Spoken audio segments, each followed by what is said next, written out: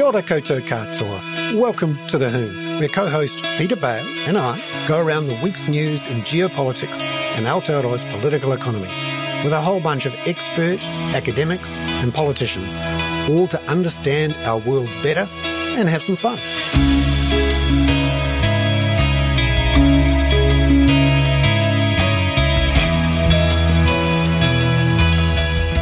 Tēnā koutou katoa, everyone. I hope you're all well. I'm Bernard Hickey here from the Kaka with this week's Hoon. Now, we are hoping that Peter Bale might be able to dial in and join us from New York, New York. But you've got to remember, it's some shocking hour of the morning there, and he may not be able to get himself a connection. So we're just going to jump ahead at 5 o'clock here and launch pretty much straight into it because we've got a packed show today. We are very lucky to have Robert Patman on again from 5:10 to 5:20. He's going to talk about Chris Hipkins's visit to Papua New Guinea, an American defense deal with Papua New Guinea, obviously aimed at China, a warning from Five Eyes this week about China's hacking, quite a direct one. And also there's plenty of action in and around Ukraine, some apparently Ukrainian special forces, whatever you want to call them, going over the border into Russia in Belgorod.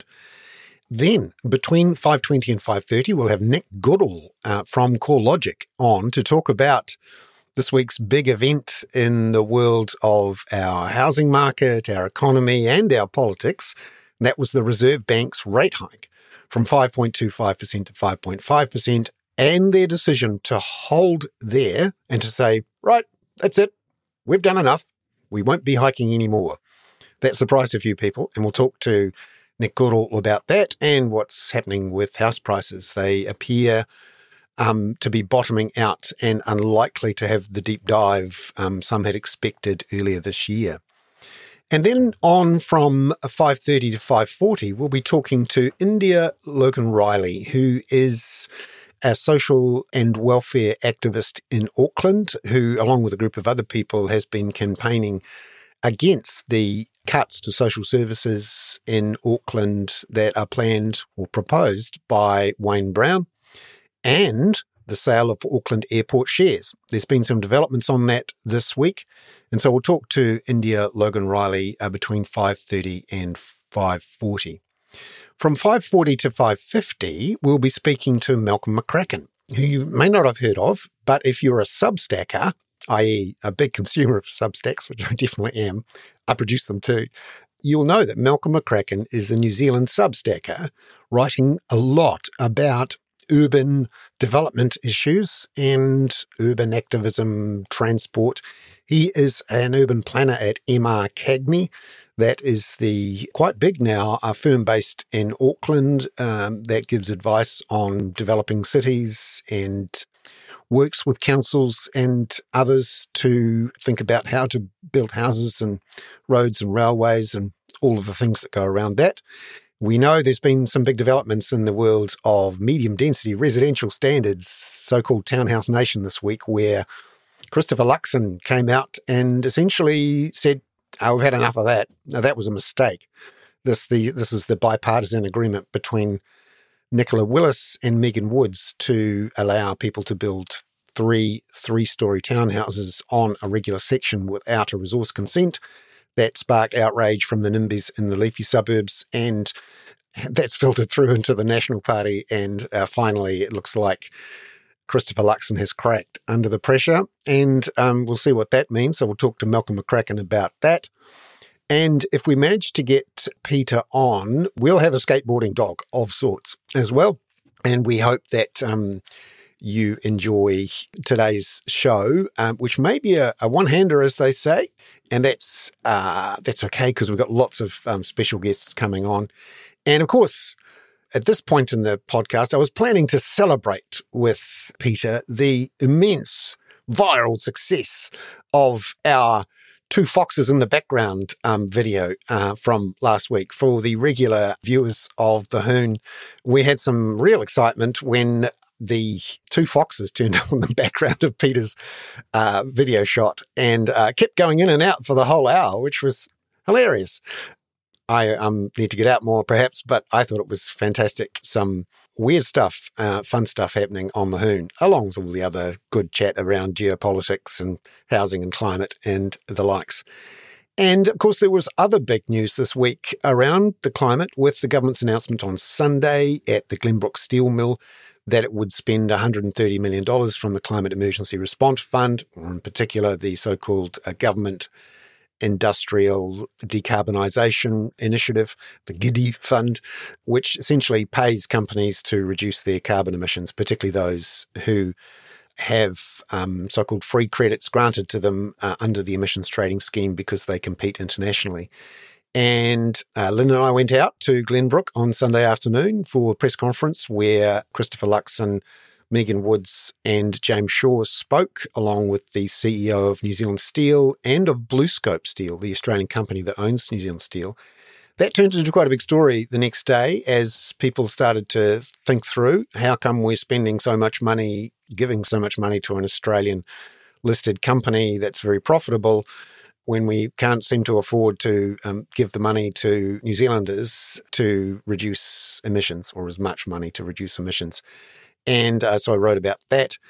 Then on Wednesday, I went to Wellington for the Reserve Bank's monetary policy statement and press conference, where I got a chance to ask Adrian Orr and a few others a few questions after that we saw the rate hike, 25 basis points, and the forecast that there would be a peak of only 5.5%. And we saw wholesale interest rates drop more than 30 basis points that afternoon and through the next day. And I think that sort of killed off any momentum that was building from the opposition to say that the government's budget was so inflationary that it would push up mortgage rates. Adrian Orr really squashed that. And that is very interesting from a inflation and interest rate point of view. Those who are regular listeners and readers will know I'm a bit of a dove, someone who is quite firm in the view in the long run that we will have low inflation and that interest rates will go back down again, maybe not to the extreme lows we saw pre-COVID, but a lot of the forces that drove low inflation pre-COVID are still there in my view. So this was a good day for the for team transition, as it were. However, pretty sticky inflation numbers coming through, for example, in the UK, in Europe, and in, not so much in the United States. It looks like the Fed is going to pause in next month and then maybe hike once more in July. We'll see.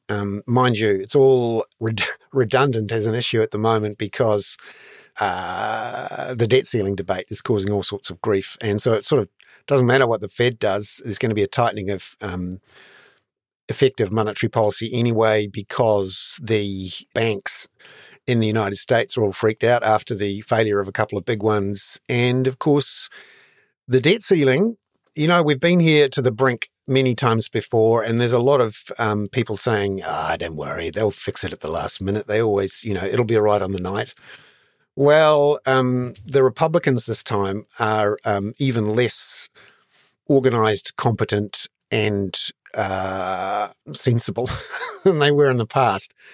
And there's been people saying for quite some time now, 6 months or so, that this one could go really bad because the Republicans and particularly its Speaker and leader in the House, Kevin McCarthy, is weak. He has a bunch of, frankly, nutters saying, let's kill the government. That's our main aim in life, is to kill the government, and we can do this through a debt ceiling. Now, of course, if you stop spending money in the US economy from the US government in various ways, paying money to people on social welfare and also to, people in the military, all sorts of spending, and then potentially you default on US Treasury bonds, that is catastrophic and has been described as such by the CEO of the world's biggest bank, JP Morgan, America's biggest bank. And we've heard the likes of Janet Yellen, former Federal Reserve Governor and also now Treasury Secretary, saying that it would be catastrophic if America did default on its debt. Last night, Fitch, the ratings agency, essentially formally put the United States' sovereign credit rating of AA+ on formal negative watch, i.e. that's a formal warning to the US government. You go further down this track and it goes bad, we're going to downgrade you. Now, remember, Standard & Poor's did actually downgrade the United States in 2011 when we had a particularly bad one of these brinksmanship exercises on the debt ceiling. So the reason this matters, of course, and if you're thinking about it, why should we care about this in New Zealand? Well, the US Treasuries market is the world's most liquid. It is incredibly important in the inner workings of the world's financial system and of the world's banking system, because a lot of banks hold US Treasuries as their safe asset. So we're going to keep an eye on that one over the next few days. Could get ugly. All right, Robert Patman, it is fantastic to see you, Professor. Hi, Bernard.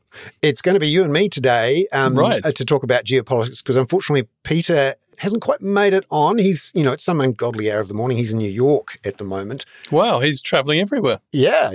No, we've had Italy, Perugia, we've had Oslo, and we've had Spain, we've had London, and it was going to be New York. So this is the Peter Bale World Tour then? Yeah, no, we talk about geopolitics and we mean what we say. We go there. But unfortunately, it's very early in the morning there and we don't have them on, but that's okay.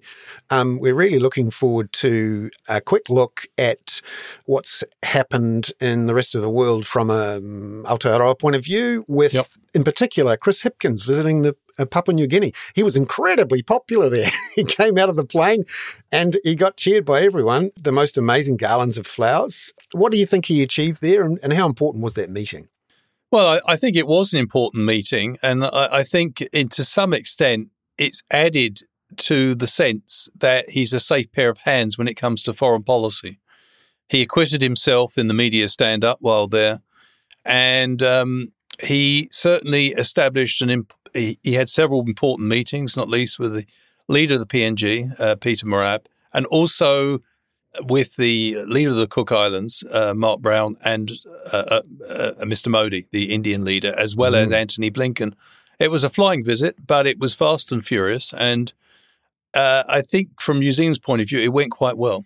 Yeah, and there was a big agreement signed there. Antony Blinken was standing in for Joe Biden, who's still dealing with the debt crisis.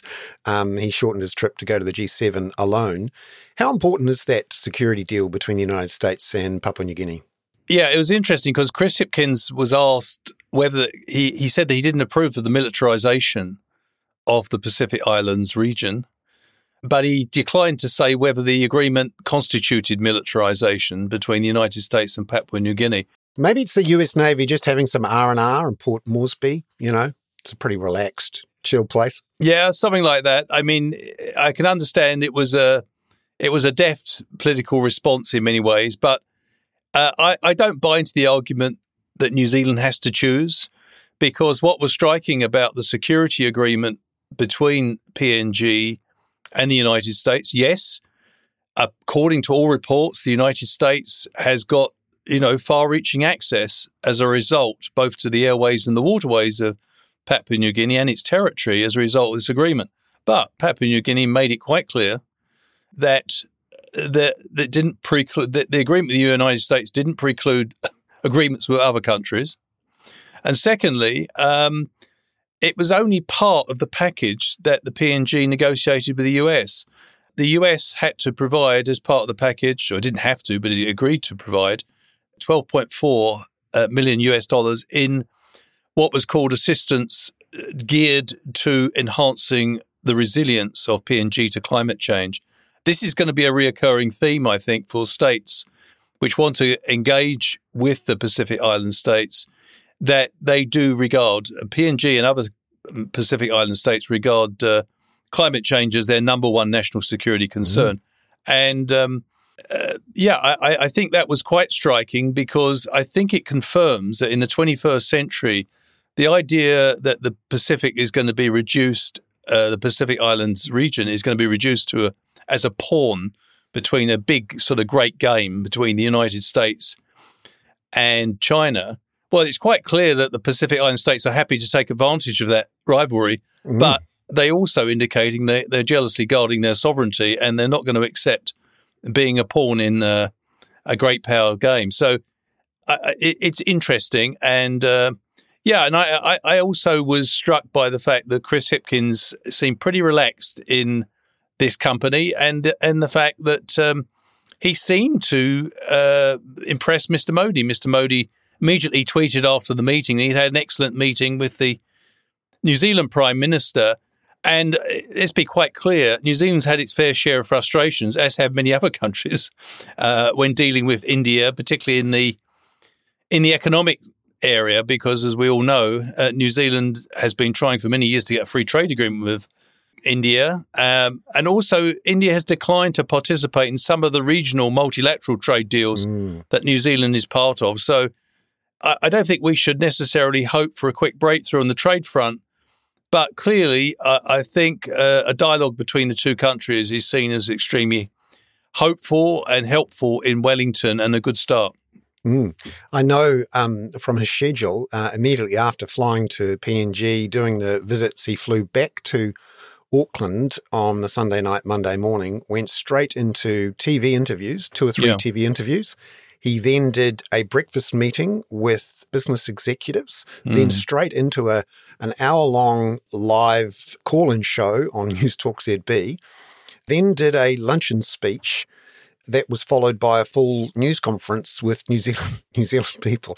So he probably deserved a bit of a rest. He's been very busy, and wherever he goes, people try to feed him sausage rolls, and apparently he's put on 5 kg since he started the job. Well, that's interesting. What really impressed me about Chris Hipkins so far is that you can see the benefits of someone who has gradually worked their way up the political pole.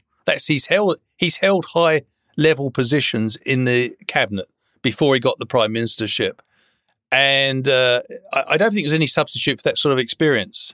In short, he's had quite thorough preparation for the job he's now got. He had high-level positions in education and other positions in the government. So it seems to me that he certainly has a lot of energy, and that's quite clear. And he does put a lot of emphasis on hard work. I don't think my sense is because he makes big demands on himself, that anybody working for him would also have to have a pretty similar approach. Yeah. Interestingly, when he was just the education minister, although I actually think Chris Hipkins, Grant Robertson and Jacinda Ardern were the triumvirate who sort of ran that government. And it hasn't changed that much apart from Jacinda Ardern going. He used to cycle from Upper Hutt into Parliament along that brutal road, if you know it, in Wellington, along that main road between the Hutt and Wellington. He hasn't done that quite so much recently. Now, the other big event we're all watching and waiting for, and perhaps a bit surprising, some people armed with weapons, we're not quite sure how connected they are to Ukraine itself, actually went over the border into Belgorod. Tell us what's going on here. Well, there is some controversy, as you indicated, Bernard, about this. The Russian authorities are insisting they were Ukrainians who made the incursion, or stooges of Ukraine, as they put it. What we do know is there are 4 battalions of Russian partisans who've been fighting on the Ukrainian side within 2 months of the war, the Russian invasion. These battalions came together. So there was a number of people very unhappy with Mr. Putin who effectively, they were either located in Ukraine of Russian nationality or they actually crossed the border and fought for the Ukrainians. There seems to be 2 partisan groups. And I think it is possible to reconcile both the Ukrainian version of events and the Russian version of events, because the Russians are claiming they're essentially Ukrainian nationalists doing this, or they're Russians who are stooges. Well, I think what's happened is that you have got genuine partisan groups who are anti-Putin fighting on the Ukrainian side. Russia has been subject to a whole series. It hasn't got a huge amount of publicity. We've discussed it on the program before. Mysterious fires and explosions in strategic locations. I don't think Ukraine can just effortlessly do all those sort of things. They clearly have allies within Russia fighting against Putin. But it's quite clear that this incursion I think, was orchestrated to some degree by Ukrainian military intelligence. I mean, it does two things. I think it spooked the Putin regime, and psychologically, it's a big blow for Putin to see that this group could cross into Belgorod, effectively take it over for a day or so, and then disappear, and cause quite a lot of damage. That raises questions about whether Putin can defend the country. It's also a psychological move ahead of the looming counteroffensive, which the Russians are already very nervous about, given the infusion of weaponry from the West.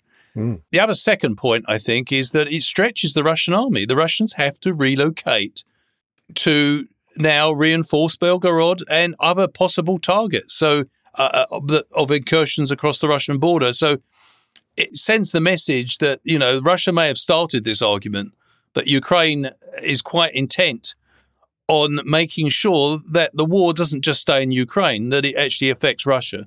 And that's probably a message that Mr. Putin is going to have political problems with in the not too distant future in the Kremlin. Just finally, back to our zone in the world, Five Eyes came out with some very strong comments in detail about what appeared to be a Chinese government-backed attack on US infrastructure, cyber attack, something called Volt Typhoon.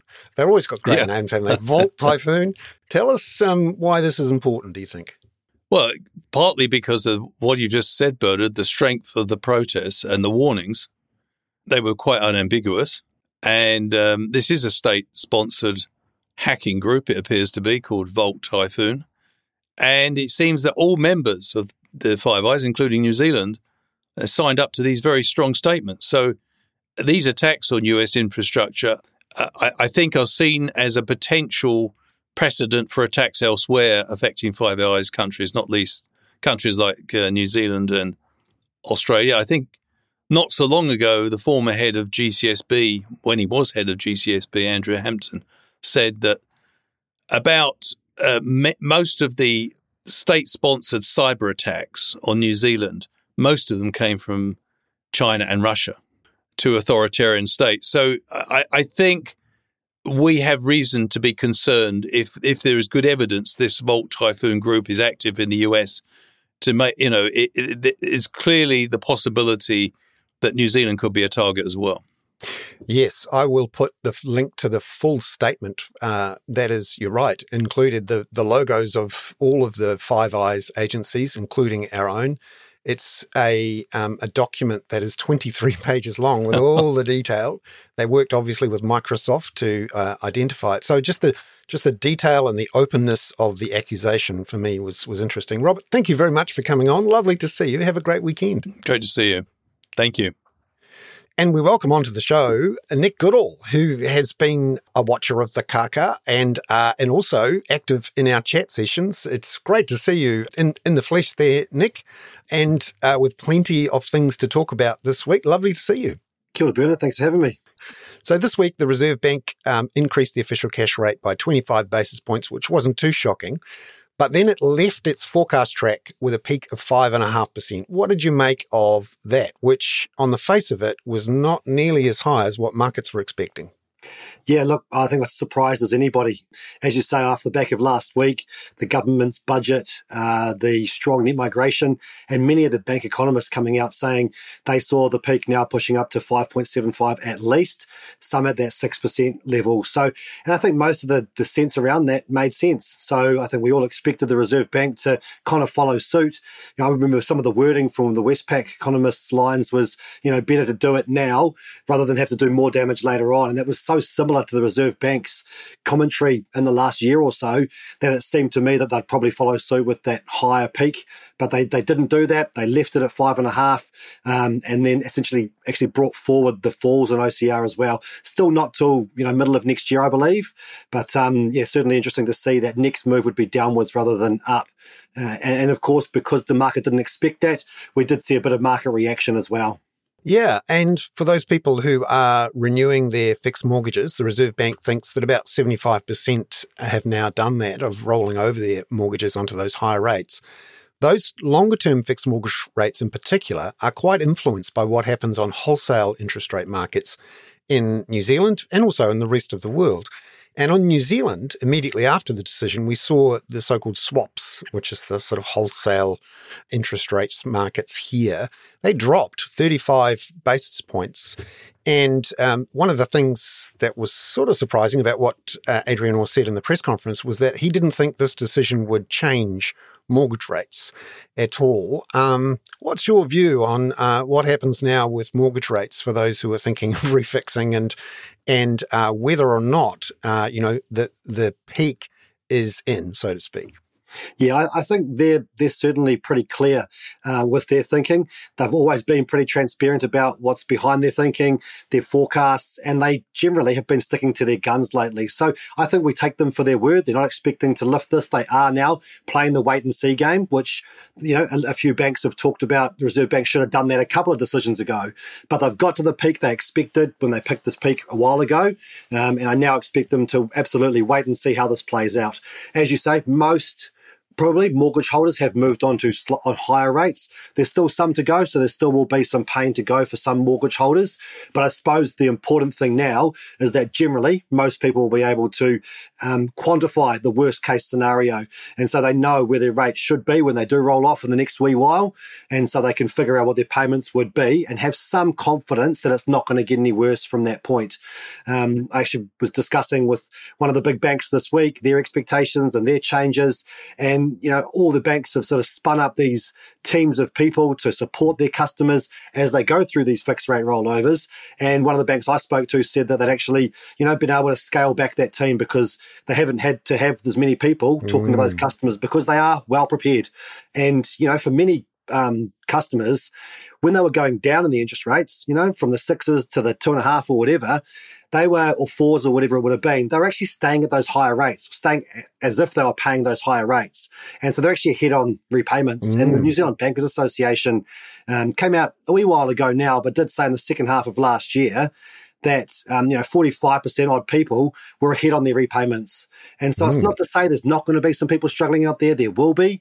But for the large majority of people, they're managing to reduce their spending elsewhere and put the money towards the mortgage where required. So, yeah, it certainly means that we're not going to see probably the same problems and any greater increase in those fixed interest rates anyway. Floating rates have gone up, fixed interest rates not so much. So all of this plays into what's happening in the housing market where there isn't a lot of sales action at the moment. You can sense that there's a lot of waiting. Why put your house onto the market and sell it for a price significantly below what you think it's valued at, and maybe just wait around and hope something changes in the meantime. And then the banks, they've got businesses to run, profits to make, and market share to try to win. What's your sense of what's happening out there in the housing market at the moment? There's various comments that we're hitting the bottom and there's a bounce back coming on. And we saw the Reserve Bank, for example, lift its forecast track for house prices, not quite a much shallower recession in house prices. What's your view of what you're seeing in the market at the moment? Yeah, look, there's no doubt that there's been a significant reduction in demand over the last 6 or so months, especially. And we do expect some demand to come back off the news of there to be no increase or further increases to the OCR. The fact that we've got the LVRs now confirmed as loosening on the 1st of June, allowing more low deposit lending to occur in the market. These will bring a trickle back, I think, of some buyers, which will increase demand to a degree. But I don't think we're expecting to see a significant flood of people come to market. There's a real constraint here, which is affordability. And when you look at measures like the proportion of income required to purchase a property right now, at an 80% LVR, for most people, they'll need that. It's still sitting over 50%. And unless interest rates fall, that's not going to improve, especially if value of properties plateau now. So that'll still keep a consistent constraint on the market. And for investors, we know they're already doing it tough. Regulation has increased. They still can't deduct their interest costs, of course, in their tax returns. And that really is limiting the amount of demand out there. So when we do get to the bottom, whenever that is, and it's looking sooner and sooner by the day, we don't expect the market to suddenly take off again simply because there are those constraints on the market. So, yep, demand will come back. sales will come back, values will probably lift at some stage off the back of that, but we don't think we're ready for that cycle to just take off again like we've seen in the past. Although the Reserve Bank is going to add a little bit of juice into the equation from June the 1st, confirmation today that they're going to go ahead and loosen the LVRs, increase the share of high LVR lending for owner-occupiers from 10% to 15%, and lifting the threshold for deeming rental property investment as high LVR from 60% to 65%. How much of a impetus might that give the market from June the 1st? We don't think too much, like a little bit of a tweak. I think that the tough thing, right, is that if you can now get, if you didn't need your 20% deposit before, and now a few people don't need that, those people then have to take on more debt. So if you're only going in with a 10 or a 15% deposit, you then need 85 or 90% debt, and you need to service that debt at today's interest rates, and you have to pass the testing service rates, which are 2% higher on average than that rate as well. So that really limits the amount of borrowing, amount of debt that those owner-occupiers can take on, and that will limit how many people actually can benefit from this dropping or this slight loosening of the LVRs. Similarly, for an investor, they are struggling at the moment to justify these expenses, justify making another purchase in the market when they know they've got all these expenses they're taking on themselves too. So no doubt it'll bring a bit of demand back, but we don't expect it to bring a whole bunch of people in, which will cause the market to take off. I think for the investors as well, some of them might try and get ahead of debt to income ratios coming in next year and maybe anticipate a national-led government and get in sooner rather than later.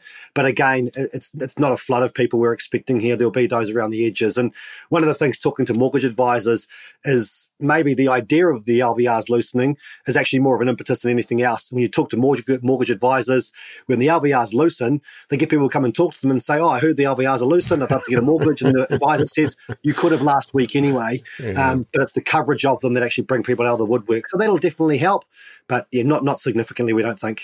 Nick Goodall from CoreLogic. Thank you very much for being on the show. Lovely to see you. No problem. Appreciate it. Keep up the good work. Cheers. Well, we've gone from the housing market at large and the financial markets at large to Auckland in particular. We have India Logan Riley here on the Hoon today. India, kia ora. Welcome into the Hoon. Kia ora. Thanks for having me. So, India, you're part of a group in Auckland who are pushing back at Wayne Brown's proposals to cut spending on social services by the council and by local boards, and also his plans to sell all of the Auckland Council's stake in the Auckland airport. But this week, there's been some action. Wayne Brown has put out a statement saying that he's going to pull back. He's going to soften some of these cuts in spending. He hasn't said exactly how much. And also, it appears that he doesn't have the numbers on the council to get the asset sales through. Can you give us a sense, firstly, of the scale of the opposition and the submissions to the council on these cuts and the airport share sales? Yeah, I mean, it's been pretty incredible to see Auckland come together in opposition of this terrible budget. And we saw even the highest amount of submissions that Auckland Council's ever received on a budget, tens of thousands of people saying, hey, we don't know about this. We don't think this is a good idea. And it was quite mixed in terms of the pathway forward that council should be taking. I do want to note here that in community meetings that I attended and conversations I had with people, the submission form itself was quite tricky to navigate and was quite leading in some ways. So it didn't allow room for communities to suggest maybe other alternatives that we had been discussing, but the submission form itself didn't necessarily have room and space for that in terms of what was calculated.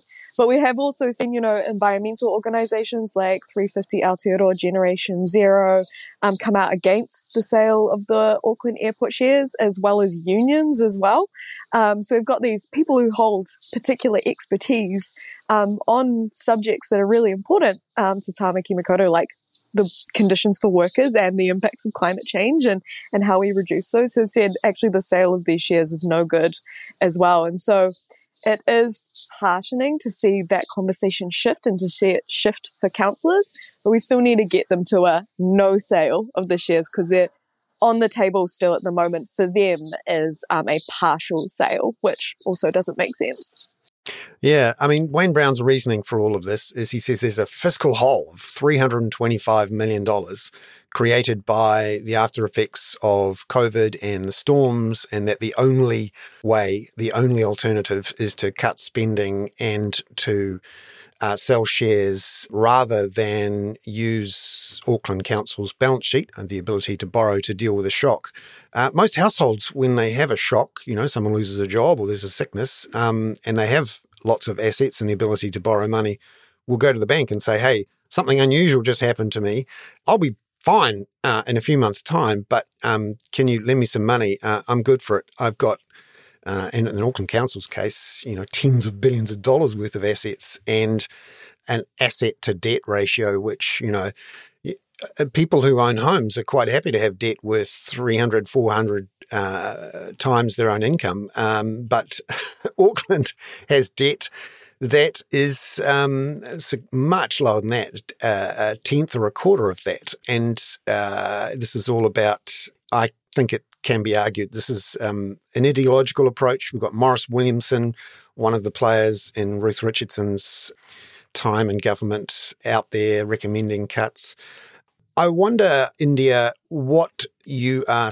Could you explain for those people, perhaps outside of Auckland, who maybe haven't been following the debate, what are these cuts that he's proposing, and where does it look like he's going to pull back? Yeah, so the burden will ultimately fall on community services, the things that we are most likely to access, particularly communities who need to access those things, who can't afford a pool in their backyard and a private nanny and those kinds of things. So we'll see pools having to shorten their hours. It will see libraries having to shorten their hours, possibly even close down. It will see tens of community gardens lose their funding. It will see all the local boards who do the things locally and respond to community needs on the ground. We'll see them lose their budget by half, which is a drastic proposal that doesn't make sense. And then, of course, things like Auckland Zoo will lose their funding. Our festivals like Pacifica and Polyfest, these flagship events that bring communities together from across Aotearoa and the Pacific, not only our little city, they're also looking to lose their funding as well, which makes no sense, as well as things like the Citizens Advice Bureau, although that has been walked back on. So that's been relieving to see, but it is really, it means taking the heart and soul out of the community. And I think the really important piece here, and this does link to conversations that are happening around the general election and tax, is the desire to shift, us pooling our collective money and helping each other that way, to reduce that and shift the burden of cost onto the individual. And of course, when an individual goes through hardship, goes through poverty, has something happen where someone loses their job, if they don't have public services to lend on where we've pooled our resources, if instead they have to foot the bill as an individual, the hardship will be much higher and the community will be much less likely to step in and support. And I think it's really important that we say this isn't going to save us money in the long term. It's going to save some individuals some money potentially, but ultimately it will make us poorer and it will make us suffer more than we need to.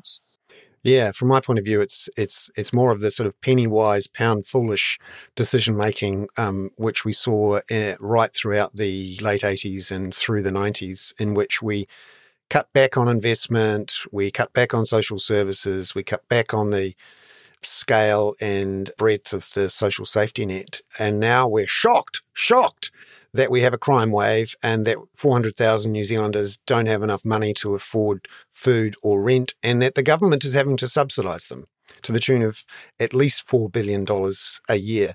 So this is my background in thinking about things in a financial sense, in that when you look at spending now versus not spending now, and you realize that it's creating a liability in the future, then you're actually, if you were a business, it will be like not spending money on repairs and maintenance or not investing in replacing the roof. And you just know that in a few years' time, the rain's going to come through and wreck your assets.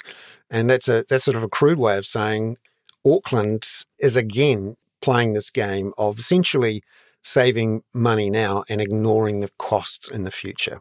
So Really interesting to see the pushback and also, the political pain that Wayne Brown is trying to cope with, and we shall see. We shall be watching the council votes in the weeks to come. India, Logan Riley, thank you so much for coming on the Hoon. Ngā mihi nui. Kia ora. Now, it is time to go all housing geek on you. We are going to talk to Malcolm McCracken, who is a Substacker. I always love talking to Substackers because that's who we are. Malcolm is a urban planner at MR Cagney in Auckland. Malcolm, welcome onto the Hoon. Kia ora, Bernard. Thanks for having me. Yeah. Good to be here. So I've linked to your Substack in the invite, and I'll do the same in the show notes that go out with this podcast tomorrow morning. Because you rightly identified an interesting shift in the political landscape underneath our urban development political economy, if you like, which was some comments by Christopher Luxon on Tuesday to a group of people from Birkenhead at the Birkenhead Bowling Club, in which he basically said the MDRS was a mistake. Now, for those people who don't know their urban development acronyms, and I suppose there's a few out there. Medium density residential standards is the changes that went through Parliament at the end of 2021, which effectively allows someone to build three-story homes on a regular suburban section without a resource consent, which triggered an enormous blowback from people in some leafier suburbs saying, I don't want anyone stealing my daylight. And it's filtered back to National, who, surprisingly perhaps, signed up to this in a bipartisan deal, which was quite a hopeful development, I think. Malcolm, what did you make of the comments from Christopher Luxon? What do you think it says about what's going on there? Yeah, so Luxon's primary comment was, I think we've got the MDRS wrong, the medium density standards wrong, which I thought was a really interesting statement just from, simple policy analysis perspective, because it's a policy that only came into effect in August 22 for most councils. And due to the time taken to consent and build, it's not something we would have had, a lot of evidence for in terms of the effects. So I definitely interpreted the comment as a bit of a wider comment about medium density in our urban areas where we've already enabled it. There is absolutely scope to improve the medium density standards, and many organisations submitted as such, but putting this through a parliamentary process meant we kind of played to the middle, often trying to get both parties on board rather than necessarily a more technically driven piece of policy. So yeah, I think it's a shift, and Luxon's view is that medium density isn't appropriate, perhaps, and I'm really curious to see what they think a change can be that doesn't seriously impact housing supply and in turn affordability over the medium term. Yeah, because the medium density residential standards are in many ways a follow-on from the apparent success of the Auckland Unitary Plan, which wasn't perfect, but it did increase the ability to increase density in parts of Auckland. Some parts were carved out, and some of the leafier areas were carved out in particular.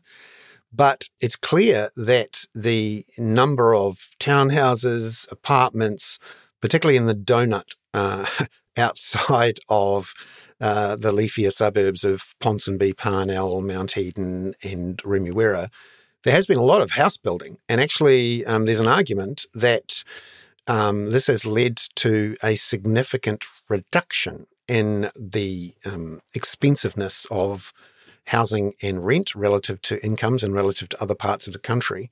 Essentially, economics 101, you increase supply with a certain amount of demand and you might drive prices down. How big an impact was NDRS going to have on housing supply? And if, for example, as Christopher Luxon suggested on Tuesday, you revert to only having more dense housing along transport routes and around transport hubs, how much are we going to miss out on in terms of a supply shock?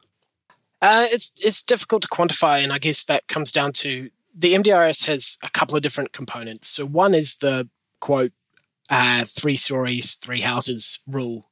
And this is of relatively limited impact, I would argue. It enables a lot of what I would describe as urban infill. So you're using leftover space at the front or rear of existing properties, largely not touching the existing building. When you move into urban redevelopment where the existing buildings are cleared and you kind of do a more comprehensive development, the MDRS still has an impact, but there's a few more technical issues. And I think that's what this legislation was really going to unlock, was basically 3-story, more comprehensive development across most of the urban area. And that's where it's going to have an impact, particularly because the MDRS seemed like a real opportunity to unlock more of the central area for density in Auckland, and not dissimilar in other major areas where special character and other provisions have been used to keep the most desirable and logical places for density from any real change. So I think it's probably likely to be of large impact, but we also have to wait to see what standard changes look like. If Luxon's comments around opt-out options and greenfield capacity are what they're proposing, that's going to have a really significant impact. Yeah, and there's already been quite a bit of pushback from a bunch of councils. The Christchurch Council just flat out wouldn't pass it before the deadline, and seemed to have gotten away with it to an extent. Auckland was all passive-aggressive on it and passed it by the deadline, but carved out a whole bunch of places, including all around the proposed CBD to Mangere Airport rail line, saying, we don't know exactly where things are going to be, so we're not going to develop in those areas, which is exactly where you need development. And then, of course, there's been some pushback as well in Hamilton. And I wonder about the relative merits of brownfields, which is what this medium density stuff is mostly about, versus greenfields, the big developments of brand new suburbs on the edge of town at the end of motorways, in which Christopher Luxon came out and said, he preferred greenfields development, not brownfields development. From a infrastructure cost and climate change point of view, what is preferable if you're just simply wanting to do the most affordable thing? Is it brownfields or is it greenfields? In general, yes, it's brownfield. In short, using existing infrastructure, our existing roading network, our existing cycle network where it does exist, and public transport services, and making them more efficient, essentially, by having more density around those key public transport corridors in central areas, it does make sense.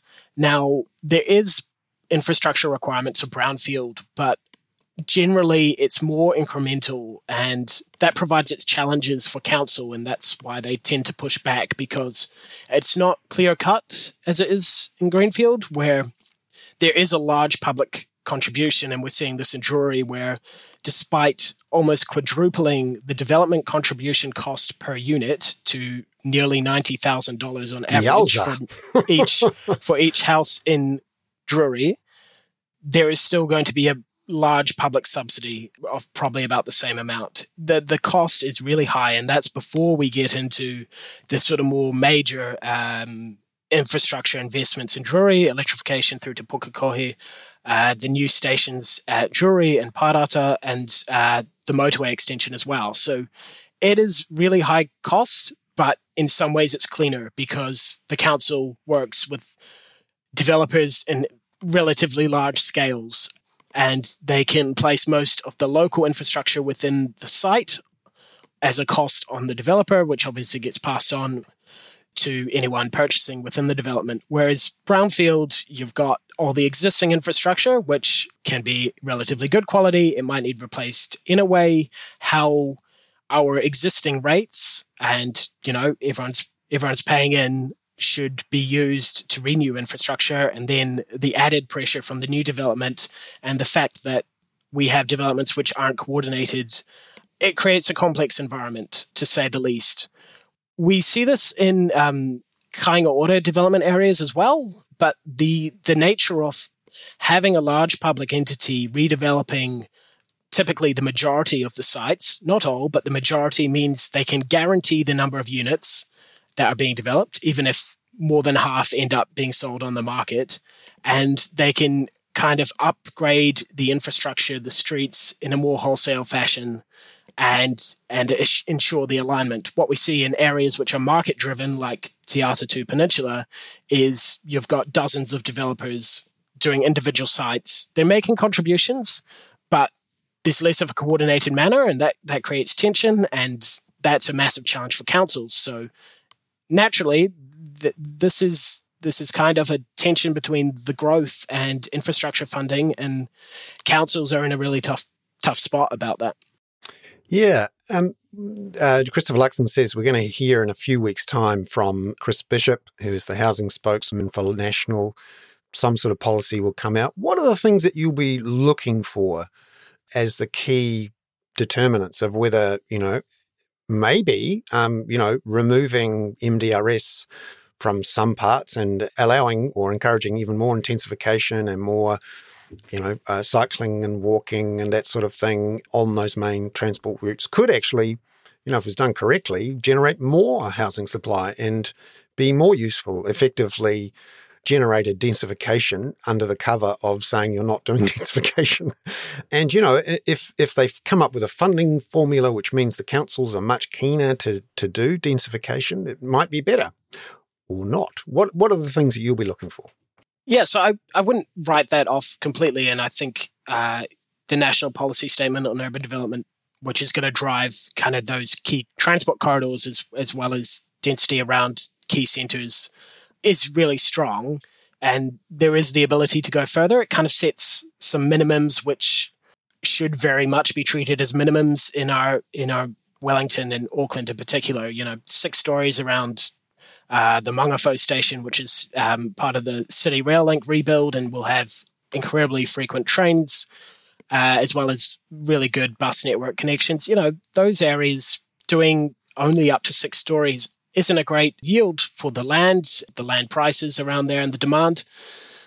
There is an ability there for central government to push, but I'd flag it because we're already a long way through the process for a plan change.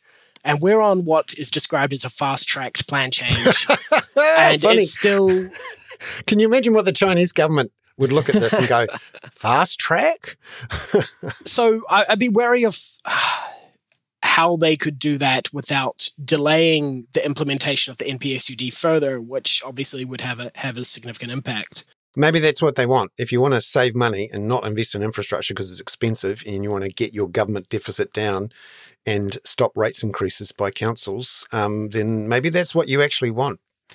Although you're also at the same point pulling on the migration levers to bring in population growth of 2-3%. So not quite sure how that circle squares.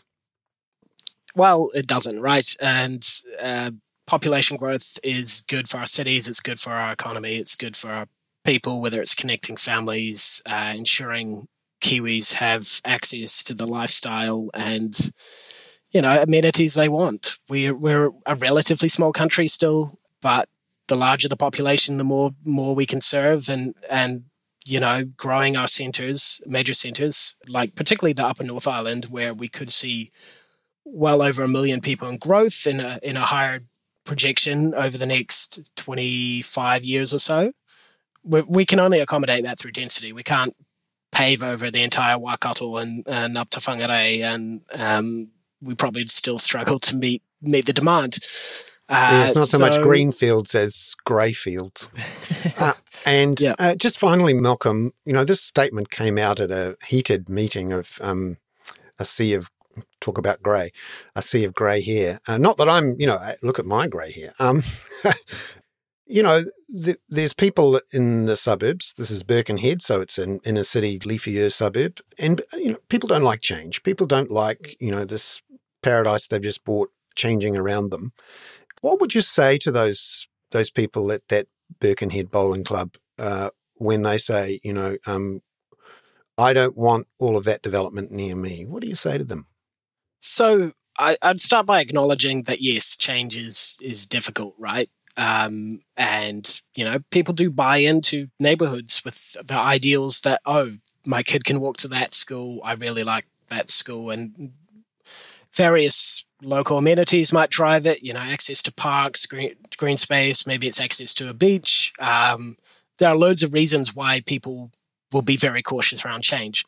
But I think the way we need to frame it, and this comes alongside vastly improving the way we build, and that comes through resource management design standards, it comes through improving the building code, a bunch of things. But fundamentally, urban intensification should be an opportunity to fix many of the issues that our cities actually face. One is our funding issue. So higher density developments will deliver much greater rates for councils, and not at a higher cost per unit, but because the value of the property will be driven by higher density. And so there's a really great graphic of this done with property values, and you can see the city centre stands out because it's high density, thousands of businesses and residents operating, and they contribute more rates because the area is worth more. And if we focus on largely urban intensification, which we're already down this track, right? So 80% of consents in February, if I'm remembering my months correctly, in Auckland were multi-unit, kind of apartments, townhouses, or retirement villages. So there has been a massive shift towards that. That chart from the report on the MDRS put together by Curtin Lees at Sense Partners is a cracker. And actually, if I was talking to those people with the grey hair, I would simply put that chart up on the screen and say, you live in a leafy suburb close to the centre. You do know what happens when you allow people to put more homes on that land. The value of the land goes up faster than it otherwise would. Yeah. And that's the irony here, is that people are campaigning against a policy that would make them much richer if they are landowners. Yeah, yep, it would. Though this is partly driven by scarcity of well-zoned land as well. That's something we've had historically. For example, the unitary plan largely only zoned apartments along ridgelines in relatively central suburbs of Auckland. Typically, if there were previously light industry, then, building an apartment there could be of relatively low impact. But it means there's very limited sites, and then that pushes up the price for a site because, the developers are trying to seek out somewhere to build an apartment block, and the landowners know that there's not that many actually available, so they can ask a little bit more. Whereas when we have wider spread zoning that enables the density, that will limit how far the land price goes based on what is enabled. So yes, that would be the perfect solution, not just a supply shock, but an enormous supply shock, which allows land prices and house prices to drop all over the place. And with that does come the complication again with the infrastructure funding for councils, right? If it's a little bit more scattered than they would ideally plan for, that does make infrastructure funding a little bit more complex. It makes running services more complex. But if we're reliant on a market-driven solution to our housing shortage and crisis, and I say crisis in a much wider sense than we don't have enough homes. We don't have enough good homes either. We don't have enough homes that meets the, wide variety of needs. Household sizes have got a bit smaller. Most people actually would be okay in a 2-bedroom unit, maybe 3, but not everyone needs a 5, which is what, we tended to build for quite a while. Yeah, no, it's a fascinating debate. We'll no doubt hear more detail. This one's not going away anytime soon. Malcolm McCracken, who is a Substack, and we'll link to his Substack in the show notes. Malcolm, thank you very much for being on the Hoon. Kia ora. Thank you, Bernard. Well, we should wrap it up there. It's been a busy old week. Unfortunately, Peter couldn't make it this week, and neither could the foxes. But we had a good lap around the traps, and I hope you all enjoyed that. I'm Bernard Hickey for the Kaka. That has been the Hoon for the week to Friday the 26th of May.